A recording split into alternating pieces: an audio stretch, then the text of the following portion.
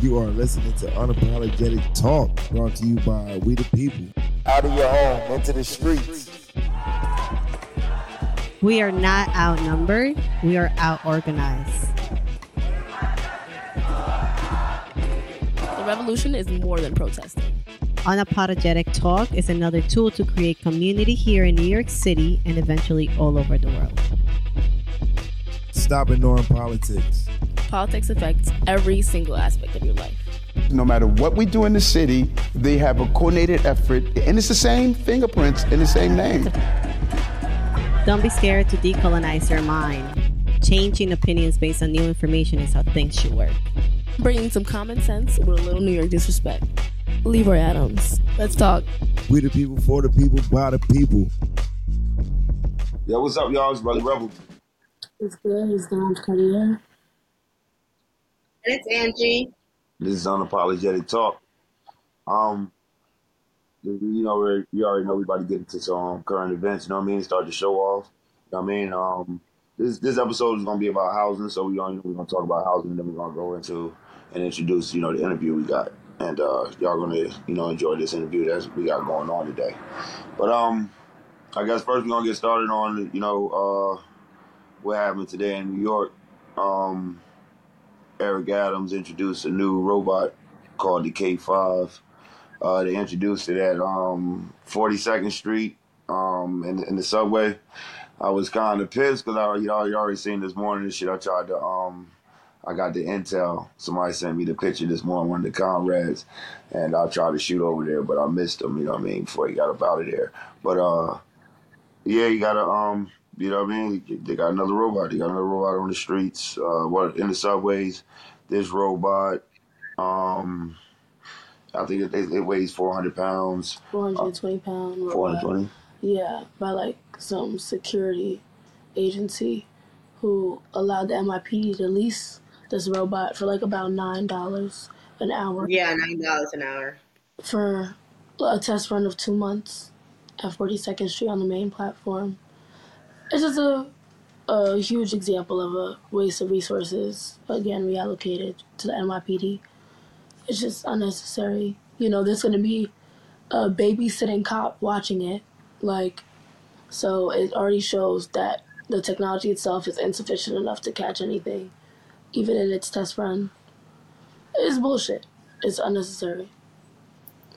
Yeah, very strategically, they didn't say how much the cop that's going to be babysitting this robot is going to be making. As well. And Adams was making a big point about how, it's so cost efficient. And, he says, to make sure they write down that, make sure you write down how good of a job I'm doing by making this cheap, which is so funny. Yeah. But... yeah, it's not supposed to, it says here, it's not supposed to use facial recognition, and it's not going to be recording any audio. Mm-hmm. So it's, I guess, just there to record, and it has a button if anybody needs to be connected to, I guess, a police officer, even though there's going to be a police officer right next to it. There's an option for that.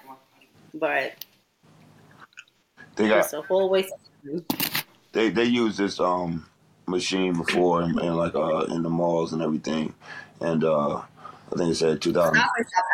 Yeah, in 2016 they said one of these machines ran over, a 3-year-old. Smashing his legs or something like that. But it's these are. It's 420 pounds. Yeah, this and the hours they're supposed to be letting this robot around the station is just from 12 to 6. So I don't know. They supposed to be leasing. What did you say? 2 months. 2 months. So this is another. I'm pretty sure they're gonna probably put it on. Eventually, like I said, everything's gonna get replaced with robots. We already see that. They already doing it to McDonald's. They got a full McDonald's that's fully ran by robots. All robots. So that's the way of the future, and they just slowly. But like I said, they got they got better high tech robots in the back. They just haven't introduced yet. They keep bringing out these rinky dink shits. Like but the it's drones and stuff. yeah. Like that they're using to watch barbecues and shit in New York. And the robot dogs that they were using in the project long ago. Yeah. And all them shits are stupid. When we see them in action, they be flipping over and shit, malfunctioning. But but it's crazy. Like they like I said, they keep fixing up and doing shit for Times Square. You see Times Square has got a lot of money. That's their main tourist attraction. But, you know, Eric Adams, this money, we're not seeing nothing. Like we said, we're not seeing him do nothing for the community that needed. They keep putting more money into Times Square and for these robots and everything to secure that, to make these tourists and shit come there and feel safe and shit. But it's all man, you look at that, you damn near can push that robot over, though. That shit looks stupid as hell, man. It's like a vacuum cleaner, old ass stupid vacuum cleaner, some shit, man. But yeah. Now, go ahead. What you got? What you got for us, Ange? Oh no, I was gonna say the stupidest shit was that he was trying to make a heart with it. Oh, what? He put his hand onto it? Yeah, he put his hand like in a heart shape. Oh, bro, I seen that. Bro, I thought he put up a crip sign. I ain't know what the fuck. Yeah, this nigga throwing up gang signs with this nigga, yo. Yeah, yo, this nigga crazy, man. Yeah, no. No, in other news, I do have international news, I guess you could say. The Caribbean nations, there's 15, it's a union of economic and political union of 15 states, and they are demanding 33 trillion in reparations from European countries like Britain, Spain, and France. And so they're introducing this, and they're also asking for an apology, psychological help and investment, health investments, debt cancellation, and technology transfers. So I guess this is just a news to keep an eye on. But yeah, big it's time. happening. We gotta That's see. big time something to keep an eye on. You know what I mean? Especially if they get it. Especially if they get it, but goddamn it right though. They need everything. They need an apology, everything. We need our apology. Like everybody need their apology from the European company. They need to just go on an apology tour, yo, on everything. And get them money, everything, bro. Oh, I hope they get it, but that's something like that. That's great to see. That's great to see. Yeah, it's gonna be an interesting turnout. However it turns out, it's going to be very important to talk about. So we're gonna keep an eye on that. Yeah, big time. Keep tabs on that. We gotta also find out what happened to all them. Remember all them different states over here that was talking about, you know what I mean, ask for reparations and shit. Like whatever happened to that? Like all that talk died. Did anybody get anything with shit that died? Yeah, I think that there has.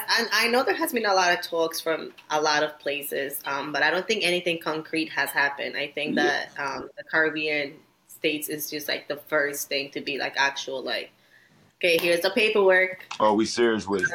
It, so nah, yeah, that's what's up. If anything, they're setting the blueprint, you know. So if that happens, then we kind of have an idea of how it could go for us. Oh shit! Yeah, they let that shit happen. Oh, they might. Oh, we gonna crack the bank. Let that shit come out. The other thing I seen what Rosie sent me this joint was and I thought this was interesting. I thought people need to know about this was what was going on in Louisiana, the Brave City thing where they had a warehouse that the narcotics unit, you know what I mean, was using, and they were interrogating people there, abusing them. They said, you know, it was crazy. I was watching something on it today, but they had they brought the captain down there and they tried to ask him, like, do he know about the stuff going on down there? And he was like, I don't think so. Like, what did he say? I don't think it was something about like he didn't like, you know what I mean? It wasn't a definite no. Like what he asked him was it some like torture and shit going on down there, and he was like, I don't think so. Instead of just straight up saying no. But this is how crazy it is because he couldn't say like he couldn't give a definite answer because he was gonna look crazy. Right.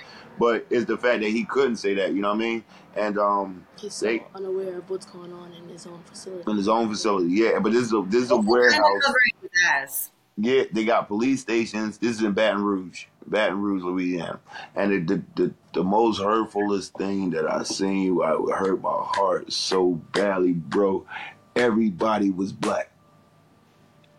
I didn't see not one white person, bro. No, not niggas doing this to niggas, bro. What's going on? Not black people doing this to black people, bro. I'm talking about torture and everything. They said they got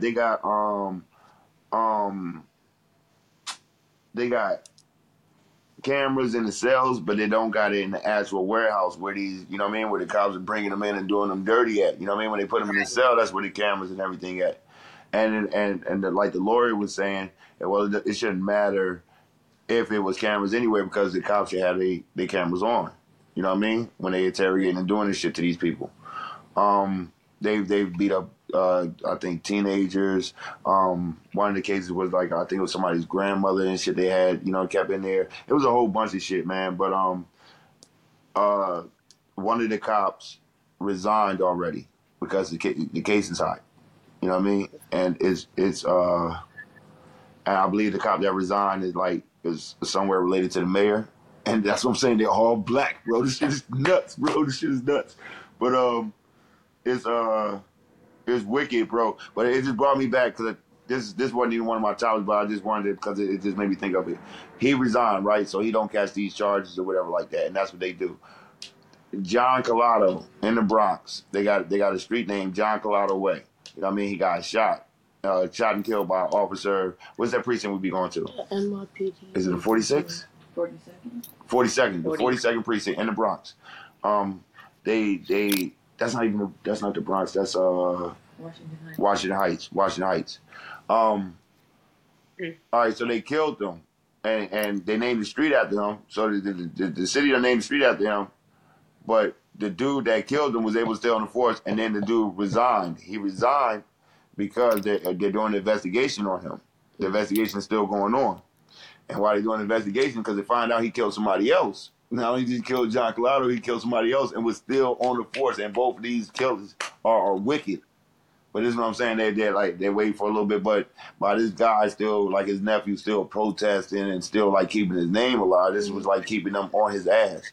So this dude, but this is what I'm saying. This dude resigned. They didn't just so he didn't catch no fire. And the police is not going to put this, you know what I mean, put the report out like, oh, we had a RoboCop that did this. So he just go ahead and tapped out. So they leave him alone. So don't blow like, you know what I mean. But yeah, that's it's like taking the chicken way out. A lot of these officers do the same tactics to avoid accountability. Mm-hmm. Get hired again. Yeah. And that's the other thing. They that's what they said about the cop in Baton Rouge too, and also with this cop, they quit, they resign, and they go to another state and pick right back up. You feel what I'm saying? As long as they ain't get fired, they go somewhere else and pick right back up. And that's how these cops do it, bro. That's wicked. Yeah, there is zero accountability. This goes to like the last episode. Same thing. They just know how to avoid accountability. Nobody holds them accountable regardless. Yeah. So it's like, and this will keep happening. Like, honestly, there is no solution. I don't think we'll ever see any cop be held accountable, even if they go to jail and all the things. It's wicked, man. In this oppressive system, once we dismantle this one, create a better one, you know, that fits for everybody, then burn it down. You know what I'm saying? Then we can start somewhere. This is not cutting it. What else you got on the list, Ange? That was it for me. I know you have another news with the migrants in the city. Yeah. All right. Far as with that, right?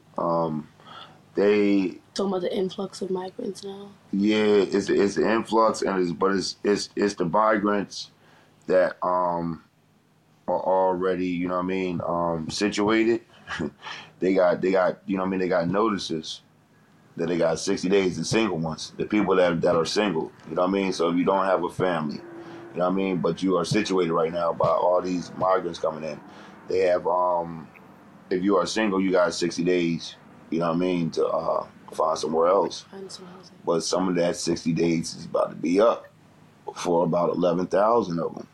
Tomorrow morning. Y'all hear that? Yeah, 11,000. There's 11,000 migrants that's going to be pushed out, that's going to be displaced starting tomorrow. You know what I mean? Getting pushed out of their joints, that the ones that are single. You know what I mean? And they might even use this shit, the propaganda to make it look bad against them because they're gonna, you know what I mean? These are gonna be single men and shit. They're gonna be like, oh, they're out there committing crimes and all types of shit, bro. And you already, I don't know if them, you know, the guys in Staten Island, they're going crazy right now. Yeah, People in I heard something earlier. They blocking buses and all types of shit, bro. People in Staten Island. He just changed it to 30 days. Oh, he just changed it. Yes. All right, breaking news. Goddamn it. It's not 60 days, it's 30 days. So, yeah. That's like, I just don't understand. I saw something earlier today for Venezuelan migrants. I think they have figured out a pathway to like at least getting some type of work permit so they can legally work here. But again, a lot of these people that, okay, now you're getting a permit to work, but now you're going to be kicked out of wherever it is that you're staying. So we're really back at square one. Like, yeah. You know, you need a place to go home and shower and do all the things so you can go to work. So you feel presentable. It's like, you look presentable enough. But that's what they say Eric Adams is supposedly doing because they can't put these people to work or something like that. So he's supposedly waiting for Congress to sign something for these people to be able to go to work. So he's they say he's making it look crazy so he can say he's actually got something, you know what I mean? He's yeah, so until he can get what he wants from Congress, he's going, like, you know what I mean, just make it look crazy, push these. And they said he's also doing it so he can stop other migrants from seeing the commercials and saying like to come to New York. He wants them to see that they're being pushed out on the streets. He wants them to see how they're laying, you know what I mean, here's the news shit on the sidewalk so they don't come here. It's so sad because he's using these people as an example to say, oh, you shouldn't come here, even though they depicted New York as like a savior, like state somewhere. Yeah. Sanctuary. You know? Yeah. And here's the thing. That's not going to stop anybody. It's not. It's not, because the majority of people that are migrating from any place overall, they're running from worse conditions than being houseless in New York City. You know, they're running from gangs, from cartels, from extreme poverty. Like, of course, being houseless in New York City is poverty, but like, you know, it's different in like some countries. Yeah. So it's like, this is not stopping nobody. Yeah. You know, they know what it is. People lose their lives crossing the border every day. If they're not scared of that, what makes you think like kicking them out of a hotel is gonna? It's not gonna help anything. You know, you're just making things worse. Yeah, some of these people, the ones I met, they, you know what I mean? The guy was telling me how he was walking for so many days. He showed me all the, you know what I mean, showing me his feet and stuff. But what the people got to look at is, yeah, like these people are coming from these bad conditions and bad places. You come here and make, you know what I mean, and make it to them is just the dream. Listen, I'm Colombian. $2 here, or I just kind of found out this the other day. My mom told me $200 here is almost 4 million pesos, which translates to about, it can get you, let's say over there, you could say it's like $2,000 here. So $200 here is $2,000 over there. You know what I'm saying? So even if people come here and make $10 a day, that's way more than they will be making in their country. You know, so it's like these conditions are not going to stop anybody. It's making things worse. And I honestly, I feel bad for everybody. And what's crazy is that we do have the space. We do have the empty places. Half of New York City is empty. All these buildings are empty. There is space. But, you know, capitalism. Man, let them people get some of them condemned buildings and watch what they do with it. You feel me? Watch what they do with them. Because New York City is ready to hire these people as essential workers to help they're like militarized soldiers and the police and shit. Like they're ready to hook them up to be doctors and like grocery store workers and delivery people to deliver their food for the middle class and working class. But these people, they can cook and clean their own food and like make their own space. And like you said, the multiple empty houses and apartments and hotels that we already have, like we can definitely utilize the space as a community for these people and for the people that we already have struggling with houselessness in New York City. Yep. I think that was it for the quick news. Yeah. And that brings where we talking about houses, so I'm going to slide right back in, slides right in. To our next guest. Yeah, hold on. Next guest, we talk about our own little shit real quick. Talk about your own little spirits real quick before we get into that. But I just because I definitely want to share my little house experience. It was well, I don't want to share it like it was like a happy time, but you know what I mean. It's important to share. Yeah, just important, just like boom. Because I'm gonna tell y'all some shit that I ain't never like boom. But it's just crazy because I can tell y'all, but like you know what I mean. Before I was in this, you know what I mean, in the movement, you know, I was like embarrassed to tell that shit. But you know, and it's nothing. But you know, I when you know when I was in the shelter and everything, we you know I used to tell my friends and shit that I was bad, so my mom sent me to Jersey, you know what I mean? But it wasn't. It was because we was moving from like you know what I mean, house to house. But it wasn't house to house. My mom had me move from school to school because we was going to the shelters. You know what I'm saying? But it was dang. Yeah, that's where you know what I mean? Why I think that like all our experiences and shit we go through Moses into where we are now. So when I was in I was in fifth grade. Yeah, I was in fifth grade. You know my mom was pregnant with my sister, and boom, she already had 3 of us. So we was in the shelter.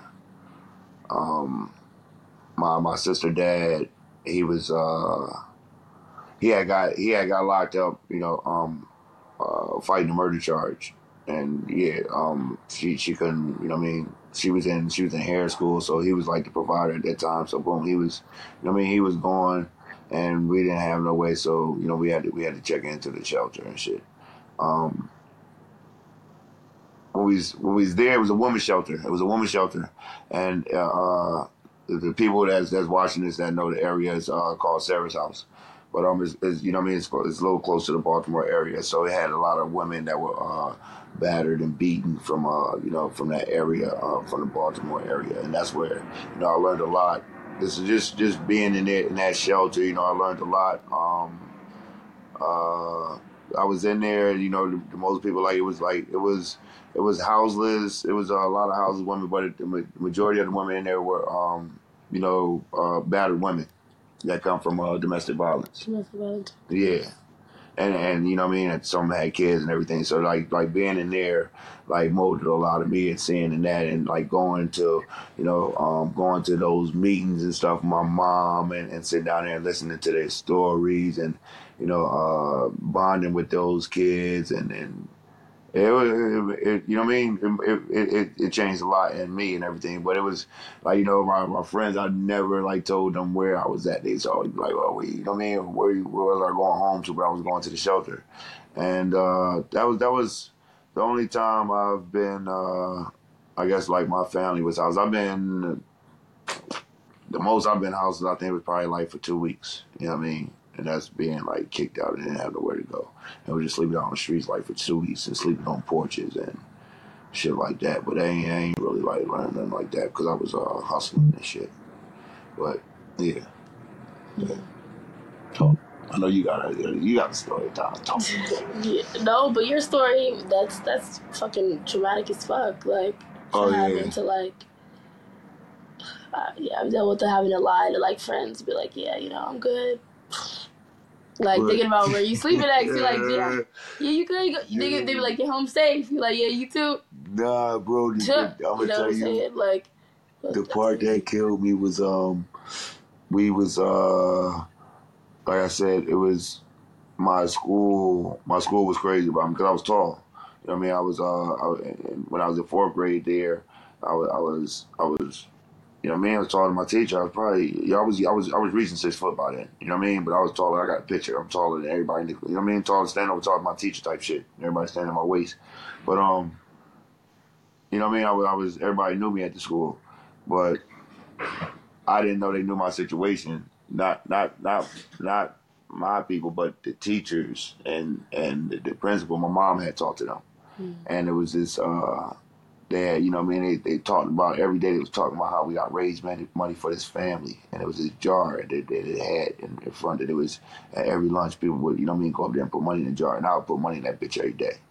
And then like the day that I was leaving and shit, where my mom was like taking me out to school, and we went to the office, and I was saying bye to everybody, saying bye, boom, boom, and my mom was like, "The school got something for you," you know what I mean? And they came out and they brought that fucking that jar, and I started like looked at it, and I was just like, I was kind of embarrassed, but I was like, boom, I was like kind of happy too.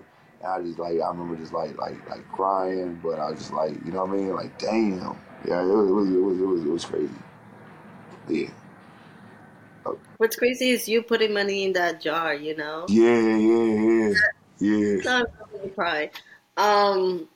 Yeah, no, and it goes to show you that like if there's something I've learned in life is that those that have the least have the biggest humanity. It's so crazy to me. Mm-hmm. You know where Because to you come from. putting money in that jar, knowing damn well, you know, like maybe you didn't have it at that time.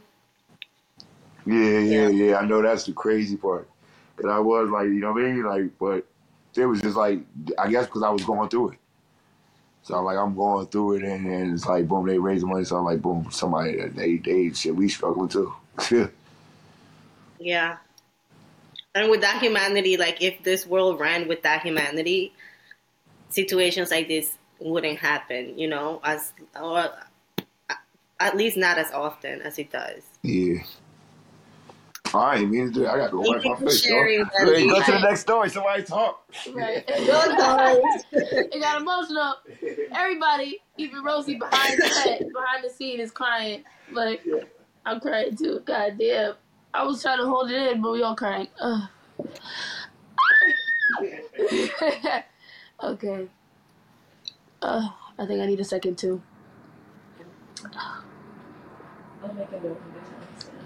Thank you. Houselessness. Oh, fuck you, Eric Adams, yo.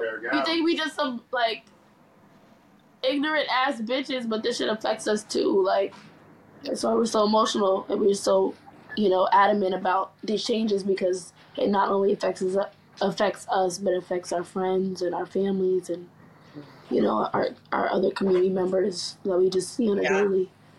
It's just not okay. Okay. Yeah, so basically, I don't know, houselessness was always a big, like, hard-hitting, heavy topic for me because, I don't know, my morals, every time I seen a homeless person on the streets, you know, it hit me differently. Just think, like, someone would not be able to just know where their next bed is, where their next comfortable spot to lay their head is, or wash their clothing. I was very, like, fortunate as a kid, you know, growing up. Like, I always had everything. I always had somewhere to lay, or I always had, like, a shower. My grandmother raised me, so I was very, very fortunate to have, like, my own room as a young kid. But during high school, I was just going through a lot with family, with school, emotionally, mentally, and I was like learning my sexuality. I was like learning what mental health issues are, and like I don't know. It was a lot. It was just, high school, you know, it's like a life-changing time period in anybody's life, and my junior year of high school, I ended up getting into a really severe argument with my family members, my grandmother and my uncle, and I ended up getting kicked out of my childhood apartment that I had grown up in. That was the only place I lived in my entire life. Like, I was very, like I said, very spoiled, so I didn't know, like, what it was like to move or anything. It just happened so abruptly. They just really didn't agree with, like, my lifestyle choices, as they said, like, my sexuality, like, the fact that I started failing in school because of my mental illnesses, and, like, I wasn't in the best relationships, so I was just in very toxic environments overall. And yeah, I ended up getting kicked out, and I was just like, what the fuck am I gonna do? Like, I just, in the heat of the moment, I just packed my bags, and I was just like, okay, I'm just gonna figure it out. And I ended up leaving with an ex at the time. But this is high school, but we had dated for like a year. So I felt like it was the most serious relationship I could depend on at the time. But I was young. I was like 16, like, so I ended up being very codependent. Like, I just started protesting, so like a lot of my morals and ideals were changing. So I started disagreeing with the 9-to-5 work environment, like having to have a regular job or wanting to go to college or like being gay. Like, so that was just like a target to just get me out the house. They just didn't want that expense with someone who just didn't agree with them. So I don't know. I just became an expense. So once I was kicked out, I was like, I'm just gonna go take care of myself. So from 16 to 17, I was homeless like for about a year. And don't look at me like that, y'all. And like I said, I started protesting, so I was fortunate enough to find community and stuff while I was homeless. That's when you found City Hall? Yeah. I found it like a month after I got kicked out, so I was really lucky. But I was just like couch surfing with family members or friends, but I really didn't have anything to call my own.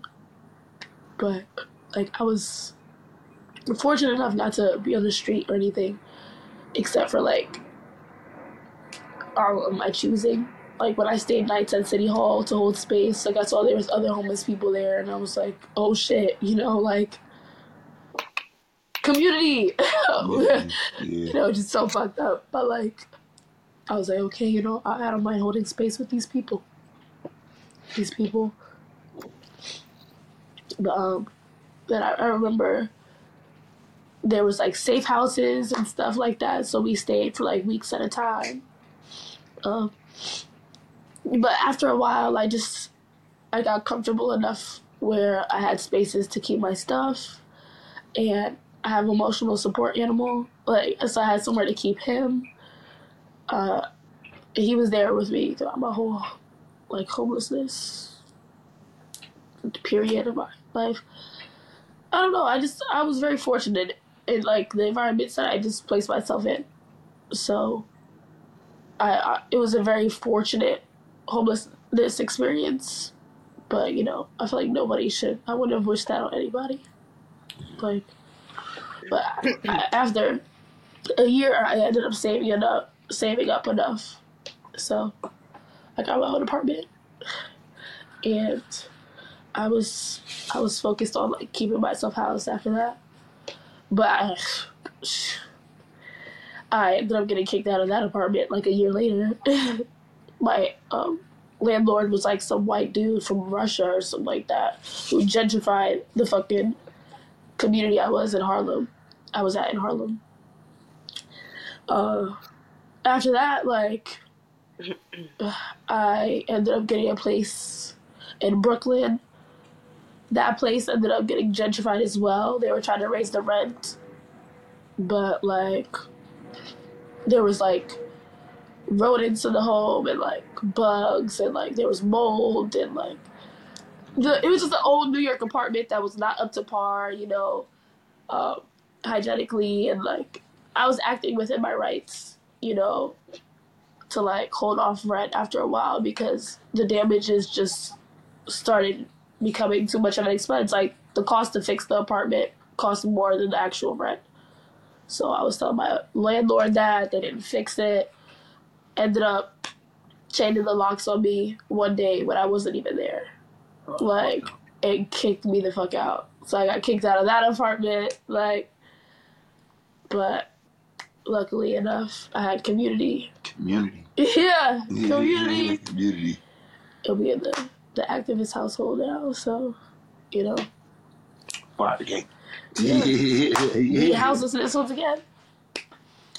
Yeah. Fuck Eric Adams. Talk to us, Ange. That's why he's struggling.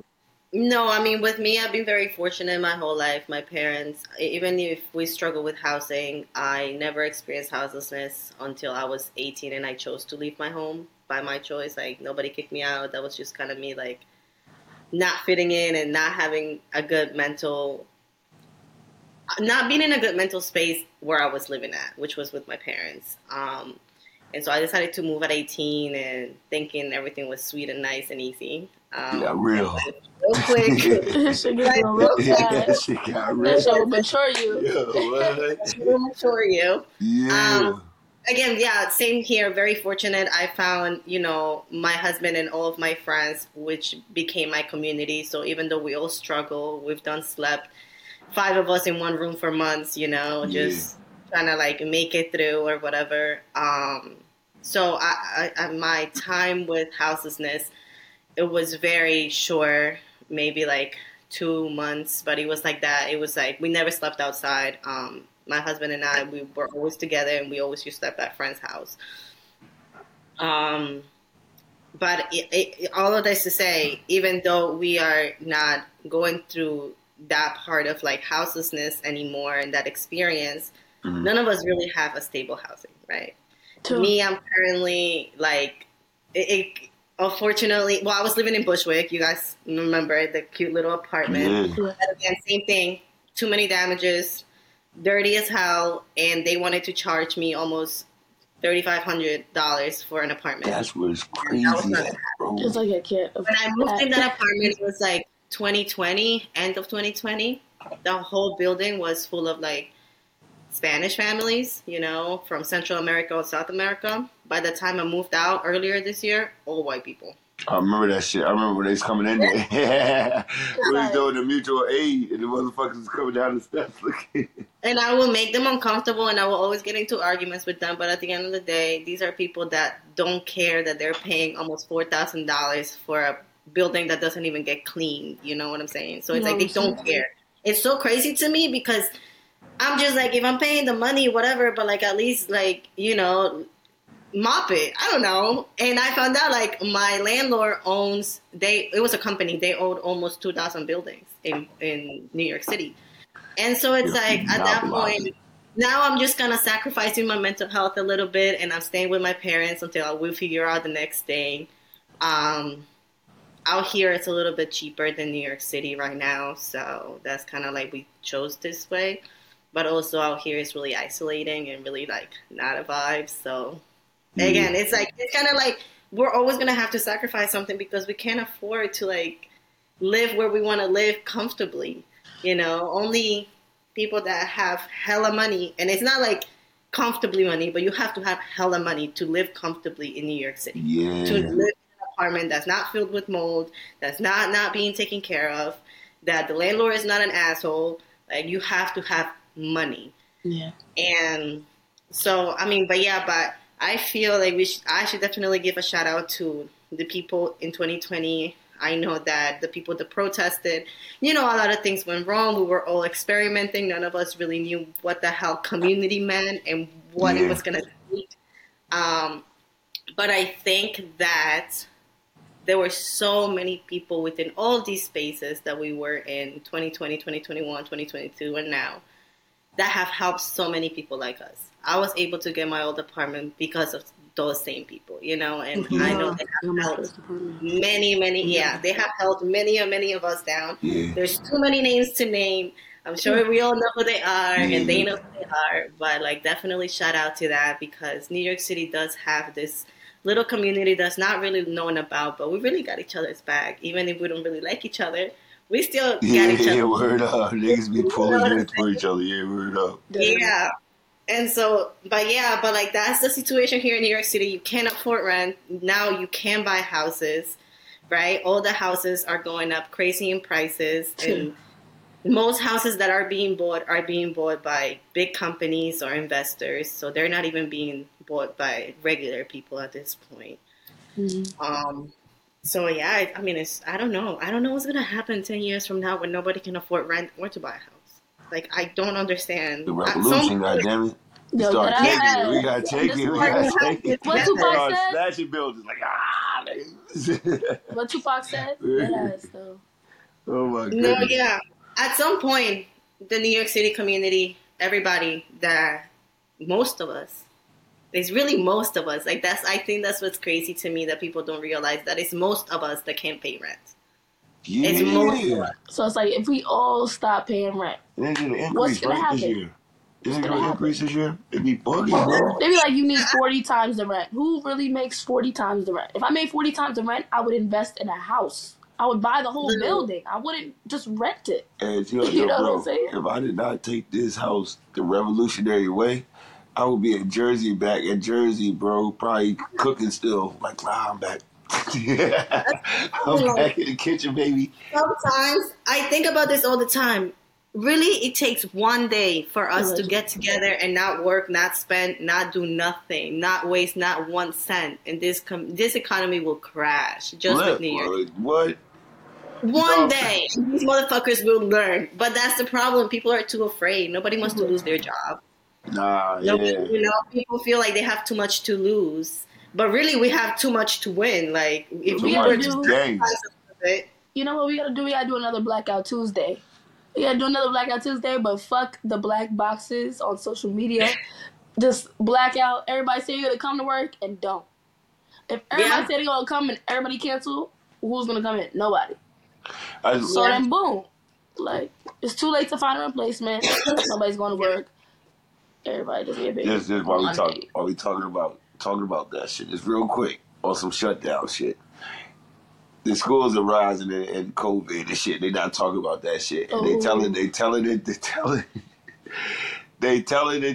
parents not to talk about it and shit like that. You know what I mean? They saying that they don't want this shit to spread out and get the word, because they have to start shutting down schools again.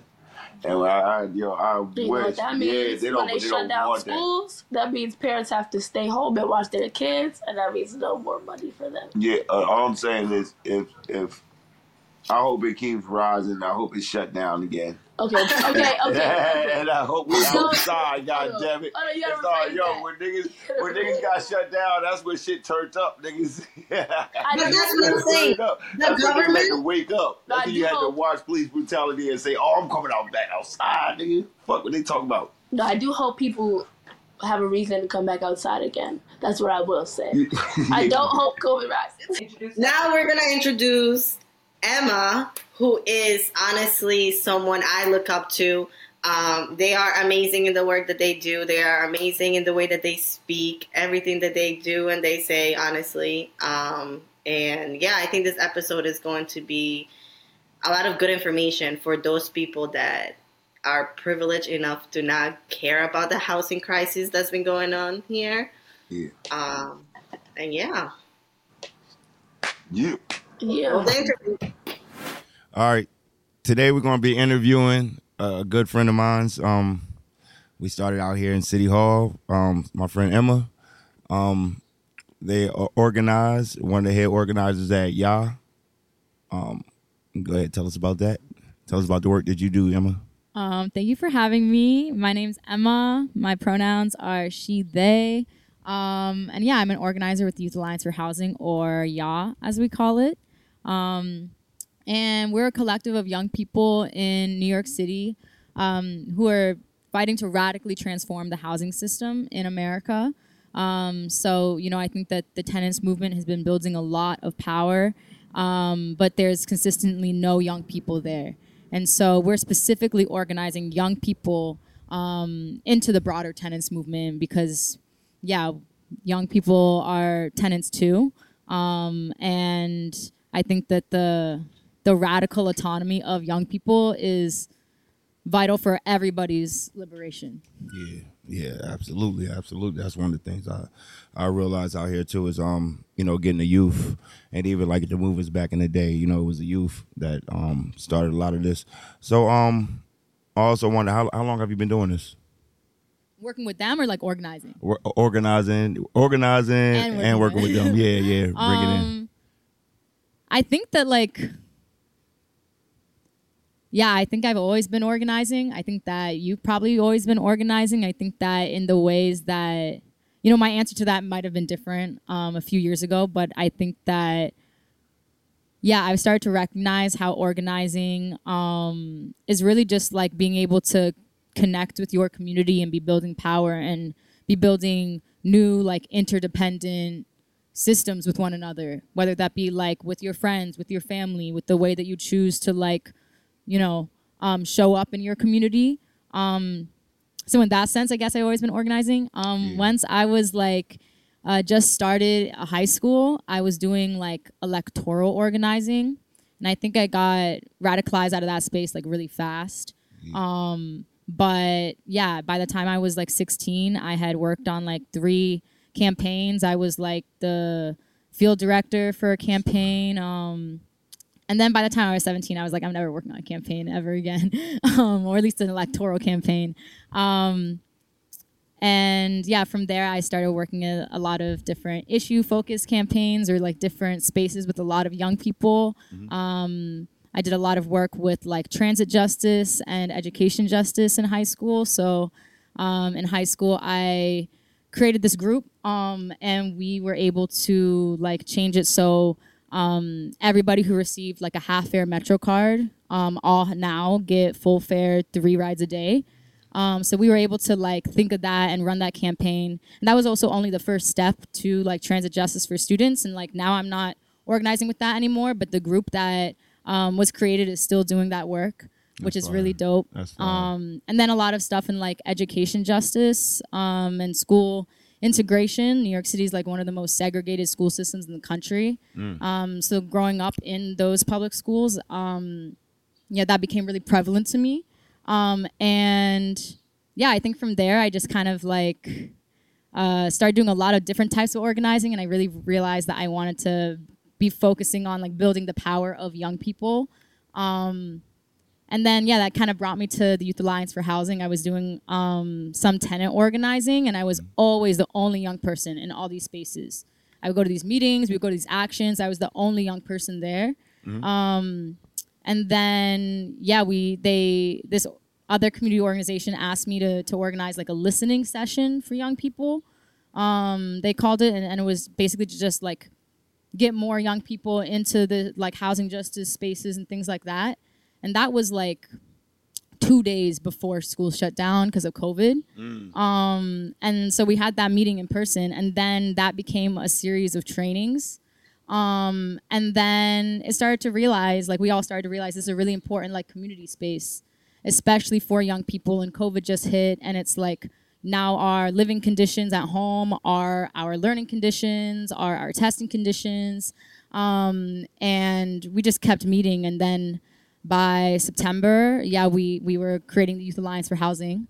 And then by that December, we officially launched. Okay, so what radicalized you out of electoral politics? I think, I worked on my it was just like an internship after school. I worked on my first electoral campaign. I was like 14, 15. Until I was like 17. And I think I'm really glad that happened to me like so young, and I was like radicalized out of those spaces pretty fast. And I think it was ultimately just like I'm busting my ass, knocking on people's doors, and then I'm asking them for like a vote and money. And I want to be talking to them about like, what are the issues that you're facing? What are the changes you want to see in your community? What is your vision for the future? I want them to like join the movement. I don't want their vote and their money. And I also think I realized also pretty fast and young that like politics is not going to save us. Like there's no politician who can be our savior. Like they are not comrades. And yeah, that like politics is not our path toward liberation. The kind of world that I've envisioned, like that cannot be built through voting. Now I still vote, you know, I still vote. I still think it's like important in terms of like our everyday life. Like, you know, we talk about like Eric Adams is fucked. You know, I wish that dude wasn't our mayor. Yeah. You know, I'm not gonna like spend my time and energy campaigning for mayor, but I'm still gonna vote, and I still think it like has certain impact. But I also think that like I'm a little like hesitant to say that completely, because I do think that ultimately like the shit that I want to see and the shit that I want to build, like that's can never be achieved through like politics. But yeah, I guess to also share a little bit more about me and like why I do this work and what even brought me there in the first place. So I'm like Asian, obviously, and I was raised by white people, and I was like adopted from China, and then I grew up with my mom, who's a single mom, and she's also an immigrant, and kind of like the white immigrant experience is also very different. Here in New York? Here in New York. And then I moved around all the time. And then in high school, when I was starting to do like a lot of this work, like I was living in Central Harlem on 125th. And I would always say like, yeah, I'm just like this little Asian girl with this like white single mom in Central Harlem. And it's very like intersectional and interesting experience. And I think it gave me a lot of social awareness from a young age. And yeah, like I was adopted from China, and like in that orphanage, they distributed vaccines without clean needles, and I got hepatitis C from the orphanage. And I think you can even just look at like the politics of why there are so many like young girls and like vagina owners who are being like given up for adoption, and you know like how a lot of the circumstances of my personal life, you know, the personal is political. And I realized that very young. And then, yeah, just the experience of being like a person of color, being raised by like a white person. And I think there's a lot of like stereotypes, especially of like transracial adoptees, you know, that you're adopted into this like wealthy nuclear family. And like that was not the case for me, you know? And I think that, that's also what really like brought me to this work. You know, and I found a lot of like really strong community that I didn't have anywhere else. You know, I didn't have that at home. I didn't have that in my family. I didn't have that at school and stuff. So I was able to, you know, I was brought to these spaces because I cared about the issues, and I kind of stayed because I realized like, oh, these people are taking care of me. They're feeding me. You know, I'm finding a lot of like community and love and solidarity. And I realized like that's really how we change this world, and also how like I'm able to change my own life is through like the community that I'm able to find through this work. As a kid, it's crazy because that's what I'm saying. Like the work that we're doing, and the work that you've been doing since you're 14. But as a 14-year-old kid, you know what I mean, I'm in the garage or in my room with my friends playing video games. I was doing that too. Not in the garage, but then you was also like, but you were also organizing, and I think that's like just like, you know what I mean? That's amazing to me. That's what I'm saying. And even like the age you are now, still organizing, and how hard you are, and the movement that you know got going on, and that's what like I said I want to get into is like working with the youth, because that's the future. That's who. That's everything we're fighting for is for the youth. You know what I mean? Like and I think also like I'm 21 years old right now. I've moved like I have to count. I don't know specifically, but probably like something like 19 times in my life, right? And I moved for like all sorts of different types of reasons. You know, I've lived in all sorts of different types of housing conditions, from like fancy doormen, high rises, to like illegal 9th-floor walk-ups. You know, like every different type of housing situation. And I think that I also like really want to be organizing young people into the tenants movement. And doing this work, because it's like, young people don't see themselves as, you know, it's like, oh, I've never been unhoused. like that doesn't mean that housing doesn't impact me, you know? And I really believe, and especially for young people, that like, you know, we can do all of this work with policies and stuff, you know, and this goes back to like the electoral stuff and why I don't do that work anymore, where it's like, yeah, we can fight as much as we want for policies for like affordable, safe housing, you know, with good conditions and all these other things. But like, I truly believe we will never have safe housing if we aren't safe within ourselves, within our bodies, within our families, within our interpersonal relationships, and within our communities and stuff. So it's like, that's the work I want to be doing. Because it's like, if you live in a violent household and you're a young person, you know, if you're, you know, for so many young people, home is like a place where they don't feel safe. You know, for a lot of others, you know, home is a place where they're not welcome. And it's like, then what? You know, policies aren't going to save me. At all. Yeah. So we need to be doing the work with each other to, you know, be changing that, where it's like we should be able to feel safe in our relationships and feel safe within our homes. Exactly. All right. So what's the hardest part of organizing that you think is? I think that it's like, like I was saying before, how like I feel like organizing is more than just organizing, but it's also kind of, if we're really dedicated to this work at a personal level, it has to be something that you consciously do like every day inside of your mind, you know, work that nobody else sees. Yeah. And I think that that's like the hardest part. You know, I think that the work that we're trying to do to build community and build power is deeply like countercultural, and we have to be building and like be dedicated to different cultures. Yeah. And that's like a really conscious and difficult choice, because we're being like brainwashed, you know? Yeah, absolutely. And so it doesn't feel natural, you know, because it has to go against our instincts, because we've been taught to instinctively, you know, be like individualistic, when that's actually not like the natural way for us to live, but that's how like our society tells us we'll survive. So I think it's just like the everyday conscious decisions of having to be like, this is how I want to live my life. This is how I want to, you know, connect with people. This is how I want to like respond to harm. I think that's definitely like the hardest part, but also the most rewarding. Yeah, exactly. Yeah, the most rewarding is the most hard to us. It's both gift and a curse.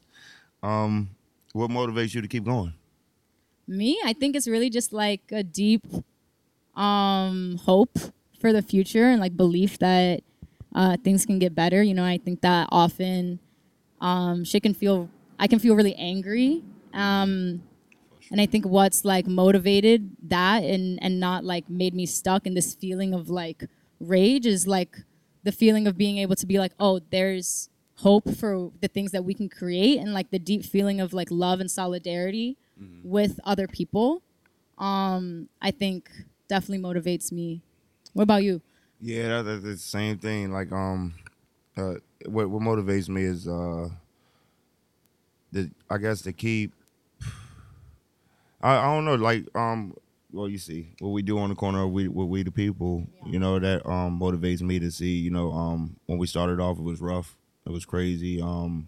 Dealing with the lines and just even having the patience, but just, you know, having the patience to stick with it, and just seeing how it is now and how the people are responding now, from them showing up to the line and cussing us out and being disgruntled to each other to everybody's helping each other out. Like, you know what I mean? Last week, two people were arguing, and I sat there and I watched, you know what I mean? Just to watch, and then seeing another person come out the line and boom, piece it out, and everybody was good. And I was like, all right, I didn't even have to, you know what I mean? Everybody's, so that's what like makes me like, community and a culture. like it's coming, it's coming. And that's just, just, I guess on the block, just knowing that, like, if I need that community right there, we built that, and like that community, you know what I mean? We here for each other. Somebody got, you know, somebody from Bedford and Ocean was on, like, by Central. What's it, Central Station? What's Grand Central? Oh. All right, there's that Grand Central getting harassed by the cops. You know what I mean? And they like FaceTime me, and I was able to go over there, you know, defuse it and bring them back, get them an Uber somewhere. So that's like stuff like that. It's just like like just building community and seeing that it's responding, and we you know what I mean? So yeah, it's like you said, it's a reward in itself. But all right, yeah. Let's get down to the next question. Oh, boom, real quick, random. We gonna get back. How do you feel about this guy? How do I feel about him? Yeah, Oh tell us my how you feel about this man God. right here. I feel really angry and kind of like sad, like deeply sad. Like I'm like, how did this happen? You know? And the thing is, like, I know how it happened, and I guess that also makes me sad. Where I'm like, wow, this is like we're doing all this work, and this is still how our city. This is who they elected. This is who and that's why I put him in that uniform so I'm people like, can see. goddamn. Like I think people didn't know. I mean, it's like my local libraries, like their hours are getting cut, Our schools were already getting cut so much. And it's just like, everything's getting cut. But I think especially when I was like, oh, this library I used to always go to all the time, like, isn't open now. And that really was like, oh, wow. Because I think that's a very direct,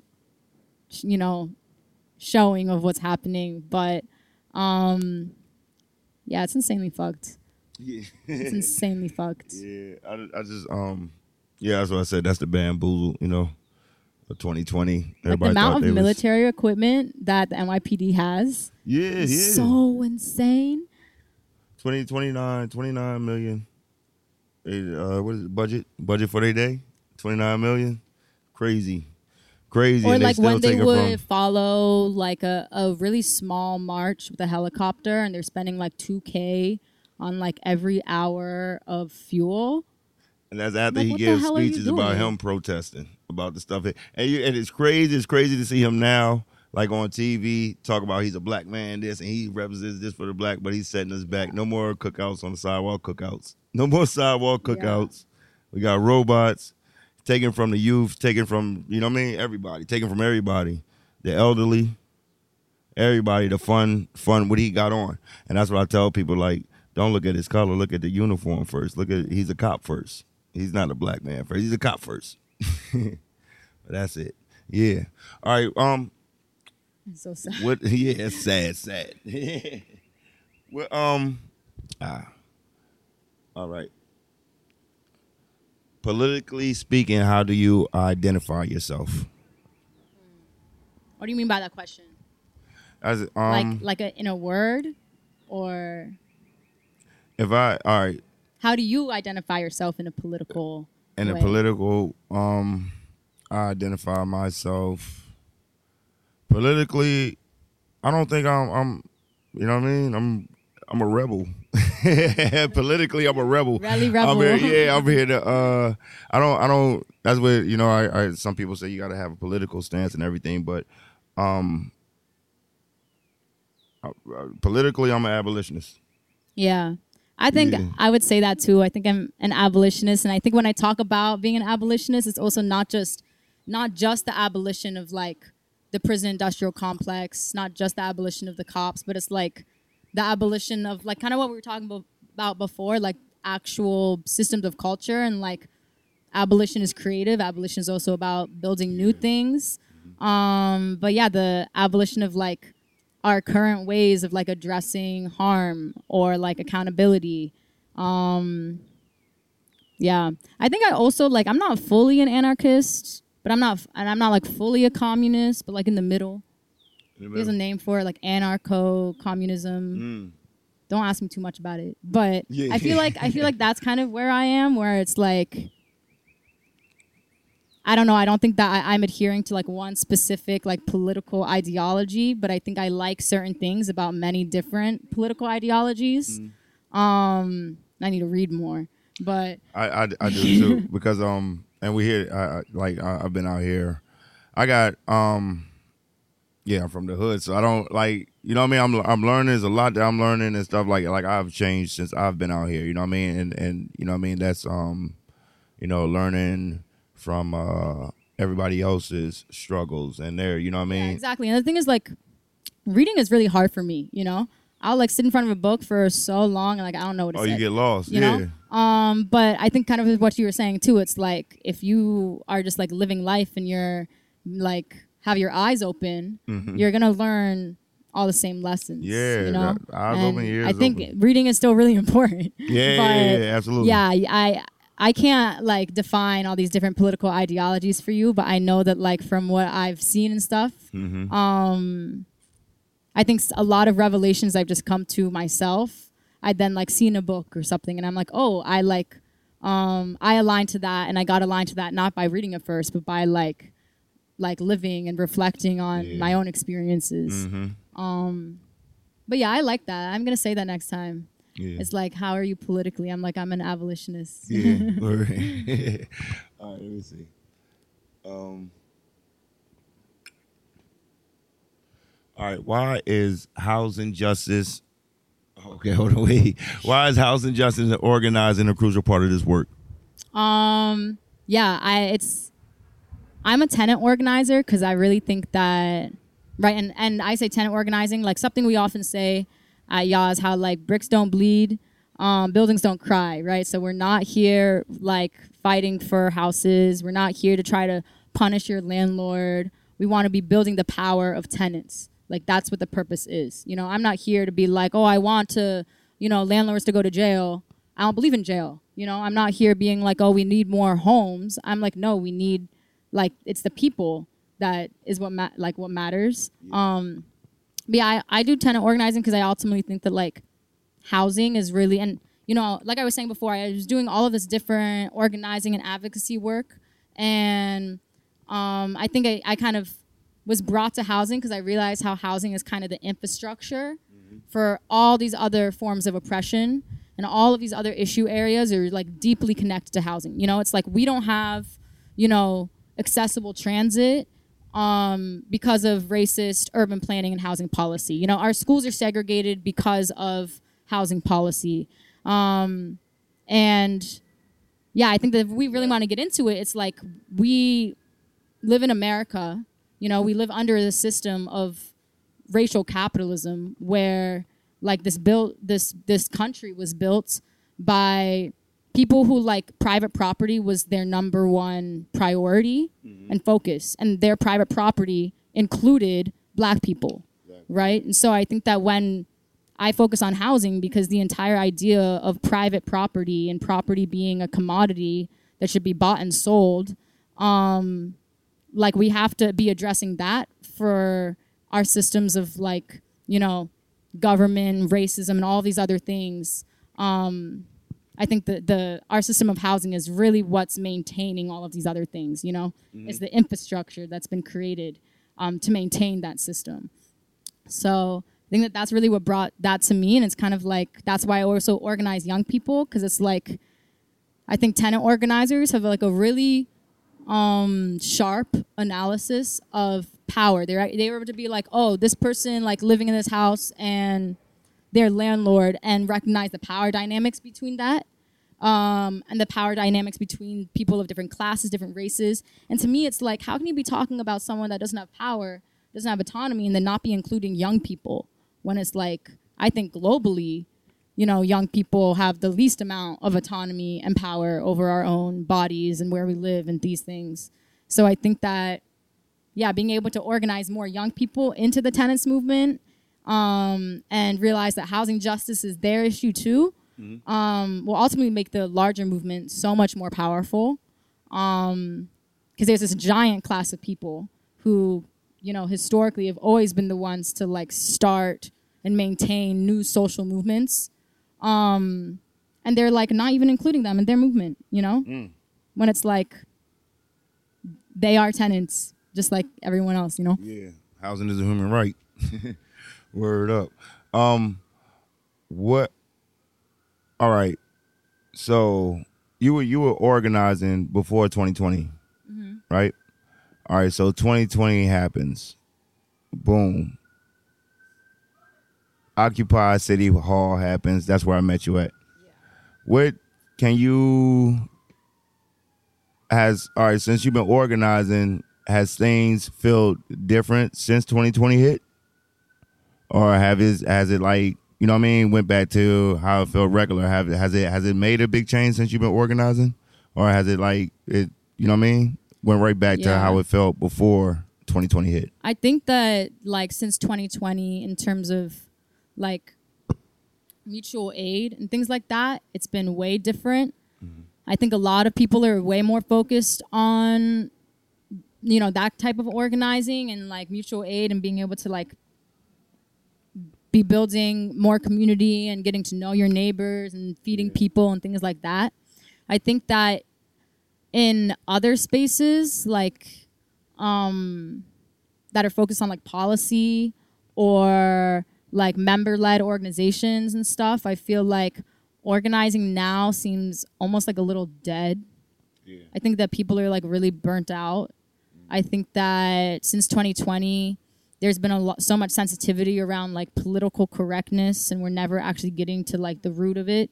We're just like doing this funny dance with like words that sound good, but ultimately everyone's just like a neoliberal clout chasing capitalist who are now using the movement in 2020 and the movement for Black lives to just like be a bigger bitch. Like I don't know how else to say. Like, you know. Oh, so I think that for a lot of crazy on this mic. I think that a lot of organizers like it's just fucking tiring now because it's and I think a lot of people also like the nonprofit industrial complex is real and people are getting stuck in it. There's a lot of really talented organizers who are getting hella burnt out doing shit like writing grants and they're not organizing. Yeah. Whoa, Which is why we need mutual aid. Yeah, you know? exactly. Because if we could fund this shit ourselves, we can reclaim our own space. Yeah, that's what we're trying to get to. Hopefully, yeah, it's destroy and rebuild time. But yeah, that's what I think burns out a lot of organizers that's dedicated and passionate about doing the work is the, you know what I mean, the people that come in for the capitalist part of it. But yeah, we about to wrap it up. I just want to say, Dag, thank you for being one of my first guests. Yes, thank you for having me. Yeah, you inspired a lot of people out here. You inspired me, like, you know, to see how young you are and out here doing the work and doing what you're doing, and how passionate. Like that's what I'm saying. Like since I've been out here, 2020 has been people that's just been nonstop. You know what I mean? You're one of them. Like, and I also think that like with Relly, it's to me all of organizing is about like having deep relationships with one another, and all of organizing or just like working toward our collective liberation, however that like looks, or whatever you want to call it, you know, is like taking care of one another and doing your own internal work and really like building community. And I think that you are the center of like so much community, and you know, and you like build and deepen so many relationships with like you and other people, but also like other people and other people, you know? So I think it's like also a really beautiful thing. And I think that that's like one of the most important transformative parts. Thank you. So I'm always grateful to be here. Yeah, that's what it's just, you know, when I came out here, you know, I'm from Jersey, and I came out here and I've had my boom fair share where I was like, I want to get out of here. But like I said, it's people like you that make me like boom, because you're dedicated, you're here, you're still doing the work, and we still have the same bond and relationship. You know what I mean? It's just like boom. You find the people that's passionate about doing the work, and it might, you know what I mean? It might be 100 of us come out, but it might only be like 5 of us still like just still, you know what I mean? And I'm just glad that you're one of those people and still out here doing what you're doing, and it's inspiring. So fire. Thank you. And is there anything that you want to plug before we? Yes, of course. How do we support Emma? So Youth Alliance for Housing, you can follow us on Instagram, Twitter, at Youth for like the number 4 Housing. Right now, we are starting to launch like our first like solo campaign outside of coalition spaces. And it's a campaign for student tenant rights. And so for a long time, we were kind of working with other coalitions, always the only like youth-centered group in those coalitions, except for this one coalition we created where it's like only youth-centered groups. But and what else was I gonna say? Yeah, so before that we were, you know, we made a zine, we were doing a lot of base building, a lot of trainings, a lot of workshops, and now we are kind of in a spot where we're like, yo, we want to run our own campaign. And so a lot of our member base, you know, I think like not all young people are students. I think often people want to use those terms synonymously when that's like not true. And we define young person as like anyone who's 25 or younger. But we're saying like, universities are some of the most violent and most powerful slumlords in this country. In New York, the biggest private property owner in the city is Columbia University. Yeah. The biggest private property owner in the state is NYU. And so we're running this campaign where my vision, my like dream would be to like incubate tenant unions at universities across the country. But to start, what we're doing is we're targeting SUNYs, which are the state universities of New York. It's the biggest public school university system in the country. It's like 1.3 million students or something. And we're first doing the survey. So I guess here's where my plug is. My plug is to like, if you currently, or if you have ever lived on university housing, to fill out our survey, tinyurl.com/student tenant. So first, we want to hear from folks about their experiences as someone who lives in like school housing. It's like a lot of students, you are paying all of this money to live in dorms and these things, but then your housing contract, you're renting housing. Your school is your landlord, but it's not recognized like that. Your housing contract isn't recognized as a real lease, even though you now have a student, like a tenant to landlord relationship with your school. But then what they can do is like, they basically evict you out of your room during school breaks. That's crazy. They can like enter and exit your room whenever they want. Like I was living in this house at school and like the power went out for a few hours, and then they like went into our house and threw out everything in our fridge because they like, we'll be liable if y'all get sick because something wasn't refrigerated. We're like, damn, like my ice cream would have froze again. Like these people just like went into our house and threw out everything in our fridge. Like how is that? And and then not only that, but they are gentrifying entire communities. You can look at what Columbia has done to Harlem, what NYU has done downtown. And then they get to police and surveil their own campuses with their own private police forces. They exploit their workers. And we're really trying to run this campaign not to just be like, yo, students need to have tenant protections at school, but also to be like, yo, the university is not this like non-profit space of like learning, whatever. They're a really powerful and like violent institution, and they're doing all of this with loans they got from the government. So yeah, keep an eye out for that. Fill out our survey. With those survey responses, we'll be writing like a student tenants bill of rights. So yeah, just keep an eye out and support because we're definitely gonna need a lot of help. Yep. What plug your Instagram. Oh, my Instagram. Tell them where they find you at, and then tell them where to find y'all at. Emma Rayhack. EMMAREHAC, but just go follow y'all. Youth for Housing. Yeah. Yo, shout out to Emma, man. Thank you, Emma. Thank you so much. Yeah. All right, y'all. That was Emma. I hope y'all enjoyed it. Emma organizes with y'all, so make sure y'all hit that organization up. That's Youth Alliance Housing. So yeah, hit them up on the gram. I believe you can see the tag there. And we're gonna do our call outs. All right. Y'all already know we the people every Thursday starting at 1. 1 till 1 is done. 1 until it's done. We got Washington Square Park still every Friday. What's that? What time it started? At 5 o'clock, I think 5 o'clock. And every single Thursday at 7 p.m. we meet at Stonewall to rally up and educate the people and then take the streets in March. Talk about Stonewall was a riot. This week, all right, so yeah, this episode comes out Monday, so y'all will see this. But by the time y'all see this, just know Thursday we will be marching for what happened last week with Cadwin and Daniela. So that'll be going on Thursday at Stonewall was Riot. So pull up for that at 7 o'clock at Stonewall Inn. And hold space with us, with the families of Eric Dupree as well. They're going to come back out and share his story, and Kedwin and Danielle are also going to share theirs. Right. See y'all then. See you later. Bye.